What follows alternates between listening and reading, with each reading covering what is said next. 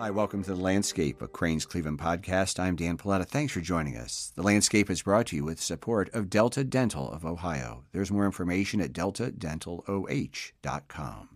The Northeast Ohio art scene is not only important from a cultural perspective, but an economic one as well. The government agency Cuyahoga Arts and Culture helps to distribute funding to individual artists as well as arts organizations in our area.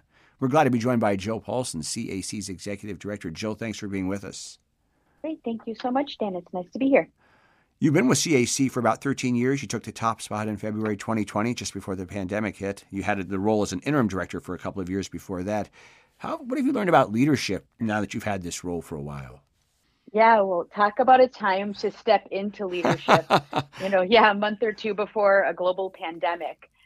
I think the biggest thing that I've learned is focusing on the why, looking at the big picture. And for us at CAC, as a public funder of nonprofits, our why is funding the arts to strengthen community.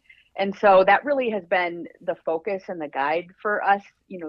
For me, these last couple of years as both interim and now permanent director here, so about 4 years in total. But it's, as we move through a pandemic, as we move through real racial reckoning in our, across the country, it's been important for us to stay focused on the why. And here at CAC, it's how arts and culture can make lives better for all the residents. So I think that's been a big piece of it. I'd also say, Dan, that for us, we're a funder, right? We don't do art, make art, throw festival or, host festivals, put gallery shows on. We're the ones who provide the money to the people who do the real work. And that's probably about 250 to 300 nonprofits per year. And so I think the other thing that I've learned over the last couple of years is this idea of being open, clear, transparent, hopefully trusting, working in service, right? We're a public agency. So when I say CAC is your public funder, it means we're responsible to you. So I think that's the other piece that I've spent a lot of time thinking about and trying to implement the last couple of years is positioning the organization, shaping the organization, and helping lead it in a way that people see themselves in the work. And we can get into some of the impacts of COVID here if you want to later in the conversation, but this was an important couple of years for us to provide stability to the groups that we fund, because frankly, they lost a lot and they're still working, some of them, to get through these next stages. So being open and providing stable funding as much as possible has been huge. It's interesting. I mean, we've had a lot of conversations on the landscape about how the pandemic affected particular organizations and businesses, and some were able to continue as they had been working before. But in the issue of arts and culture, you can stream some things, and artists did those sorts of things depending on what their medium was. But at the end of the day, it's about audiences coming in. It had to be so difficult for so many artists just to survive during this period. Yeah, I mean, definitely. If you've heard me talk about COVID and the pandemic and arts and culture before, I always reference this McKinsey study that came out towards the beginning of the pandemic. And I have to say, I wasn't sure I believed it when I first saw it, Dan, because it said, arts and culture, creative economy, we don't anticipate it's recovering. We're talking from a balance sheet perspective, from dollars and cents until 2025. So here we were sitting in 2020 and I'm thinking 5 years? Wow, I just thought I had to pull my kid out of school for 3 weeks, right? And so it was clear from the start, we had those warning signals. This is going to be something that affects the nonprofits we fund for a long time. And frankly, we're seeing that, right? We saw over 5,000 jobs and people impacted just in the groups we fund. During those couple of years of the peak pandemic, we saw organizations that we fund losing $170 million in revenue, right? That they would have been used to been getting through, as you said, ticket sales, people coming to visit. That just wasn't happening. So we do always like to pivot and say, hey, people are creative. These are the creative folks. They went online. They figured out how to gather outdoors. But it is important that we acknowledge how tough it has been. It's also been tough on morale, right? It's hard to retain staff. It's hard to attract audiences. We're seeing some folks, particularly those that are older, are just still not always as interested in coming back. So while many folks might be vaccinated, we're feeling like we're in a place where we have some control now, numbers aren't back necessarily at all organizations in the way that we had hoped.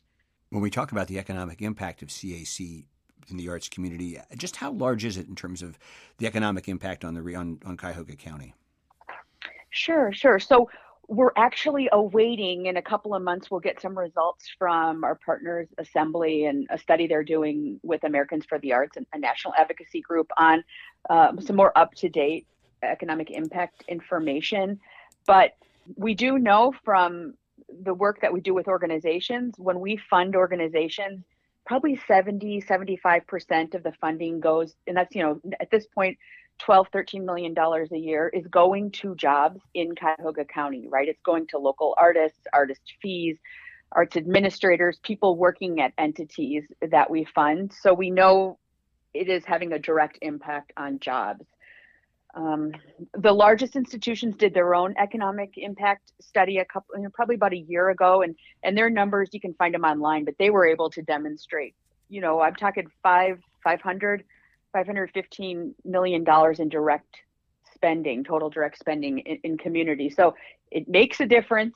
But I think for CAC too, when we pull back, our focus around public benefit is, yes, connecting people and jobs and a strong economy, but it's also, Dan, how do people feel like they belong? How do they have arts as a tool to make this community just and fair?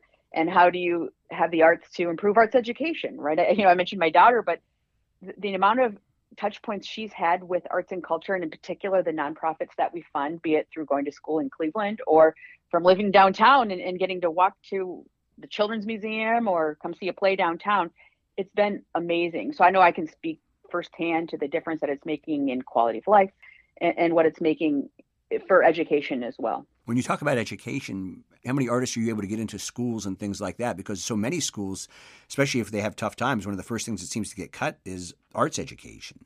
Sure. So maybe I'll pull back for a second and just a detail, but it's one that I think people often overlook. CAC can only fund nonprofits, so we don't fund artists directly. I see. So okay. When we say, artists that we support, it's always through the nonprofits that we fund.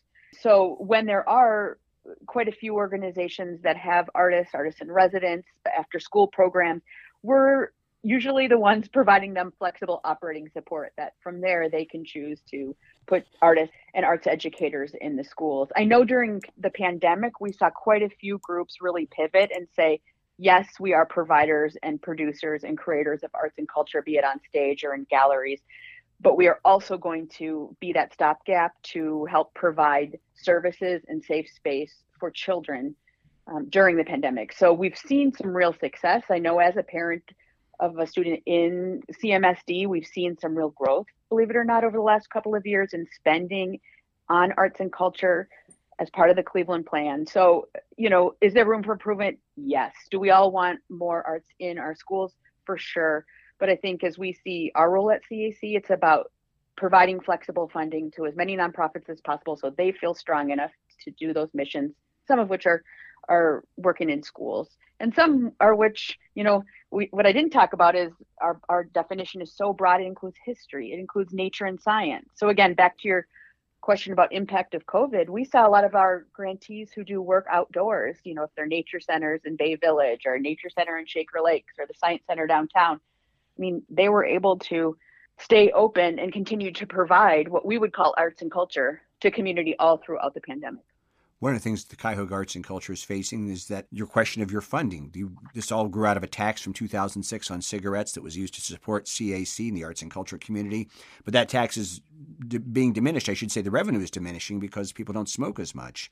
So what's going to be the procedure? I know the Ohio legislature has a bill that is going to give Cuyahoga County permission to convert the existing cigarette tax from a per unit tax to a tax based on the percentage of sales and also expand that to vapor products.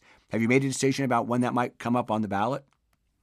Yeah, sure. Well, I do appreciate you acknowledging our revenue going down because it's just the operating environment we're in, right? Who'd want to run a business that 10, 15 years, they've lost 40% of their revenue. It's tricky. It makes for difficult decisions, but I think it's also become this really clear signal to the arts community and the community more broadly that we need to do more and do differently. And in this case, as you've noted, ideally work with the legislature to look at opportunities to expand the revenue. So yes, we are so excited and working with partnership with Assembly and a lot of the groups that we fund, that we have this opportunity. But I guess I'd pause and say it's an opportunity. There's a lot of steps between now and when something would get to the ballot. So we're not sure exactly when yet we'd go to the ballot. That's really the work that our partner assembly will be doing. So we're just at the early stages of figuring out next steps. But then we'll have to work with the county, right? Because it is a ballot initiative. And at all times, we have to be the ones that remind residents of the benefits of arts and culture. So it's too early to tell, but we're working every single day on it. And I guess I'd be remiss if I didn't thank all the people who've done the work, not just this last year with the governor and the legislature and our local advocates, but 15 plus years ago, we wouldn't be here, right? I have to remind folks that if, before CAC was created, we were one of the only communities in the country of our size that had no public funding for arts and culture coming from the government. Now, we are not city government. We're not county government. We're on our own little thing, almost like a mini Metro Parks or a mini library system or school district, Dan. So, we still don't necessarily always have the steady funding coming from the county or the city, but we've got CAC, and that's one option. We're going to work to try to expand what we've got. Stay tuned, I think is what I'd say. And then bigger picture, we know that we're one part of the puzzle, one piece of the puzzle, but we fund nonprofits, right? There's a whole other set of the creative economy. We've got creative businesses, we've got artists, as we've already mentioned, and they do, I think, need and deserve support. We might not be the mechanism to do that, but we need to work together to make sure we draw down some other options that frankly, we haven't done over the last 10, 15 years in this community. So stay tuned. Yes, we're excited. It's further than we've gotten in a while, but we've got a lot of due diligence to do before we know exactly what the plan is. This episode of The Landscape is brought to you by Delta Dental of Ohio. With offices in Cleveland, Cincinnati, and Dublin, Delta Dental of Ohio is proud to be an industry leader in dental benefits. Together with our customers, providers, and employees, we build a higher standard of oral health care in our communities. And we are more than dental. At Delta Dental of Ohio, we work with entrepreneurs, innovators, and changemakers who are committed to improving the health and well-being of all Buckeyes. Together, we are building healthy, smart, vibrant communities for all. Jill Paulsen joins us today for The Landscape, a Crain's Cleveland podcast. Jill is the executive director of Cuyahoga Arts and Culture. Jill, CAC's distributed some $230 million in funding since 2007. It's nearly 500 organizations.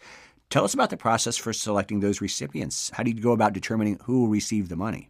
So our public funding follows a lot of the same model that public entities do across the community and across the country, right? That means we work with organizations. We're almost like the cheerleaders, the advocates, the technical support to get as many nonprofits in the door to apply as possible to our core grant programs, which are operating support. That means really flexible money, keep the lights on, pay the staff, do the work you need to do. Projects, which could be fairs, festivals, making sure we get arts and culture in every neighborhood in the county. And then more recently, a new program, Cultural Heritage, to make sure we get flexible dollars to culturally specific organizations. So our core programs, those are the programs, and we we issue an application. The public can weigh in on the application. That'll be coming up pretty soon here every year. Organizations apply, we cheer them on, we help them on, and then we go through a public panel process. It's streamed online. The results are all posted. So everything we do has to be in the public, and it becomes a really transparent, clear process. If you want to hear more or see more, you can go to our YouTube page and you'll see all the recent reviews that have happened of the grant programs. And so what it does is it allows us to support organizations that are volunteer run, right? All the way up to the big institutions that many of your listeners would probably be recognized and be members of. We're talking Rock Hall, Science Center, to the mid-size, right? Like the mid-size Mocha, Shaker Lakes Nature Center, and the like. So folks apply, they go through a panel process, they receive the funding, we report back on it. And it really is, I think, for us, the focus, like I've mentioned, is on how people connect with their community. It's not about your artistic excellence. We kind of just assume folks have got it. As a public funder, we think it's important that organizations are thinking about how they serve residents. And so that's what threads through all of our grant programs. One of the questions that's often raised is the issue of how the funds are allocated in terms of fairness. How do you define what you would say is a fair representation or fair presentation of how you do it?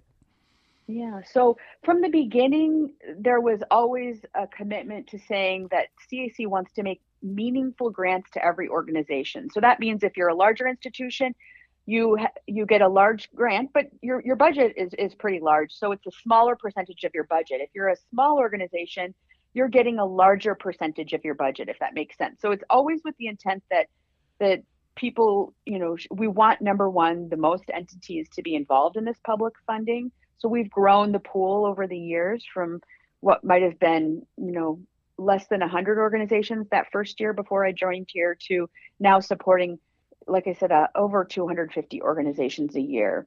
Are there ways that we can grow and tweak and change? Sure, definitely. And we're looking at every year about how we make our processes simpler for people to understand, easier for them to tune into, and really focused of late on how do we ensure that all organizations that are eligible get in through the process. For us, that's meant an intentional focus on Black and Brown led institutions. We've really made some real improvements there, but of course, that's always an area that you need to keep focused on. It's not like a one and done, right? We're also seeing the need to give multi-year commitments. So it's a technical piece. We can't do multi-year grants, but we can, do our budgeting in a way that we can let organizations know, apply every couple of years, do the reporting, get in the door. We trust you. We know you're doing good work. And then we stay in touch. So, I think we're always looking to support new, and we're also working within a fixed pie, or, as you've seen, a pie that's diminishing. So it becomes tricky, but it's all the more reason we need to do the advocacy work in coalition. Some local artists have contended that only a portion of allocated commitments to individual artists have been dispersed, and CAC hasn't been transparent about that funding decision. How do you address that critique? I'm actually glad you asked this, Dan, because I do feel like there's been some misinformation out there. Let me start and say, number one, CAC is here to fund nonprofits. We do that because that is legally what we can do according to the Ohio Revised Code. Really technical, not always a fun thing to hear, but it means we need to fund the nonprofits who then some of them can fund artists. I'd argue we did our work to change the way we fund and support artists through nonprofits about 5 years ago. And from that time period, we have achieved the goals that were set out by artists. We went through an 18-month comprehensive plan where artists themselves were paid to design our new approach to artist funding. They said they wanted artists to have flexible money. They wanted really to center equity, make sure we had an increase in Black and Brown artists receiving funding. And frankly, we've gotten that. It used to be 17% of funding going to artists that identified as BIPOC. Now we've seen over 80% of the funding going to Black and Brown artists. So I think the goals that were set out, we're achieving them. Can we do more? Sure. Did we live through a pandemic? Yes. Can we give grants to organizations when they don't apply? No. Sometimes people ran programs that took longer, right? We were living through a pandemic, or they determined their programs needed to take longer than the year that their grant was. So they needed to, take longer time to do their program. So I think the biggest piece that I hope people will hear is we do all our work in public. We're always open to change and doing things differently. But I think the results, and particularly I'd point, again, this isn't CAC's work, it's Caramoo House, it's Julita Burgos, it's Spaces, it's now Assembly. They are doing what the Artists Committee and Coalition asked us to do, back in 17, 18. So stay tuned. It's kind of an iterative process, right? As a public agency, we need to always respond to what community wants. But if people have specific questions, I've reached out to a couple of folks who are frustrated and said, let's have coffee, let's talk, help me understand, what do we need to do better? And we're here to do that. So I'd encourage people to reach out and know that we're always trying to improve. But I go back to the initial success we've had here the last couple of years has achieved the goals. Flexible funding, more artists of color getting funding, it being an easier process, and more people being involved. And so good success, room to grow. And I guess the last thing I'd say is CAC shouldn't be the only source of funding for nonprofits and artists in this community. We're doing a disservice to folks if we focus on our shrinking pie. Yes, it's important we do our part, but there are hundreds of thousands of dollars, millions that we've missed out on in the years. I guess I'd be remiss if I didn't mention, back to the COVID piece, we worked with our partners here in town to attract dollars from the county, upwards of over $4 million for nonprofits, but a significant portion also went to artists in a way that had never gone to artists before. So I would say during COVID, CAC continued to provide funding to the nonprofits to support artists. We saw good results, but almost more important is we saw an additional $3+ million coming in through our partners at Assembly. We worked together to get it, but that's new money that came to artists that had never come before. And it's because we value artists. So that's what we got there. Folks have more questions, call me, email me. I can't wait to come out and chat and talk more about it. Finally, let me ask you, I just read in The Land that the Bibb administration will be creating a post for a senior level arts leader. He or she will be the point person for arts at City Hall and be this liaison between artists and the city. Are you excited about this news? 100%. Yeah, we've been working on this for a while with our partners. And, before the Bibb administration started, there was a group of us who came together and met and said, hey, this is our number one priority. Almost every other city of our size has an arts point person in their community, be it a commission, an office. In this case, maybe, start off with a singular point person who's focused on creative economy policy. It's essential, right? Smart, healthy communities that are equitable and fair, they have creativity, threading through all of them. It means they're being creative in their public health decision. They're being creative in their budgeting processes. They're being creative in the way they think about sanitation and dare I say leaf pickup, right? So like the more we have creatives in government, I think the more we can get at some unique and creative solutions to the challenges we're facing. So it's a great first step. We've also got through the city, they've allocated about $3 million for programs they're going to be launching to support arts and artists and creatives. So, stay tuned. They'll have more details there. Again, another example of more money and more focus and attention on the arts than we've ever had. So yeah, 100% excited with the administration and council for supporting this. Looking forward to having another point person to be working with so we can try to do more. Jill, as I let you go, I just thought myself during the pandemic, what would we have done without arts? We spent so much time, whether you were online just looking at a gallery or live streaming something or watching a film or a play online. It's like this was a lifesaver during this period. Still is. Yeah, definitely. I mean, I'm sitting here in my office, but I'm staring at an umbrella that I have, and it says the city is our museum, and it's a land studio initiative. But I live downtown. I walked through public art. I looked online. We got strength. We felt comfort. We, in some ways, came together, albeit online and sometimes in Zoom, but sometimes outside. Yeah, through the arts, right? That's what the arts can do. I think the arts also challenge and push and, help us move change. And so in addition to COVID, right, when we're talking about at that same time, we had uprisings and the racial reckoning. Arts was there to identify problems, push forward voices that we hadn't heard before.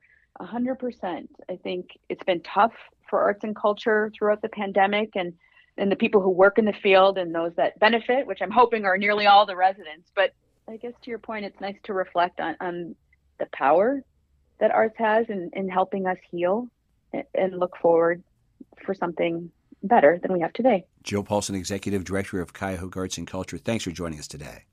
Thank you. Jill Paulsen joined us for The Landscape, a Crain's Cleveland podcast. We are presented with the support of Delta Dental of Ohio. There's more information at deltadentaloh.com. I'm Dan Paletta for Crain's. Thank you for joining us, and we'll talk again soon.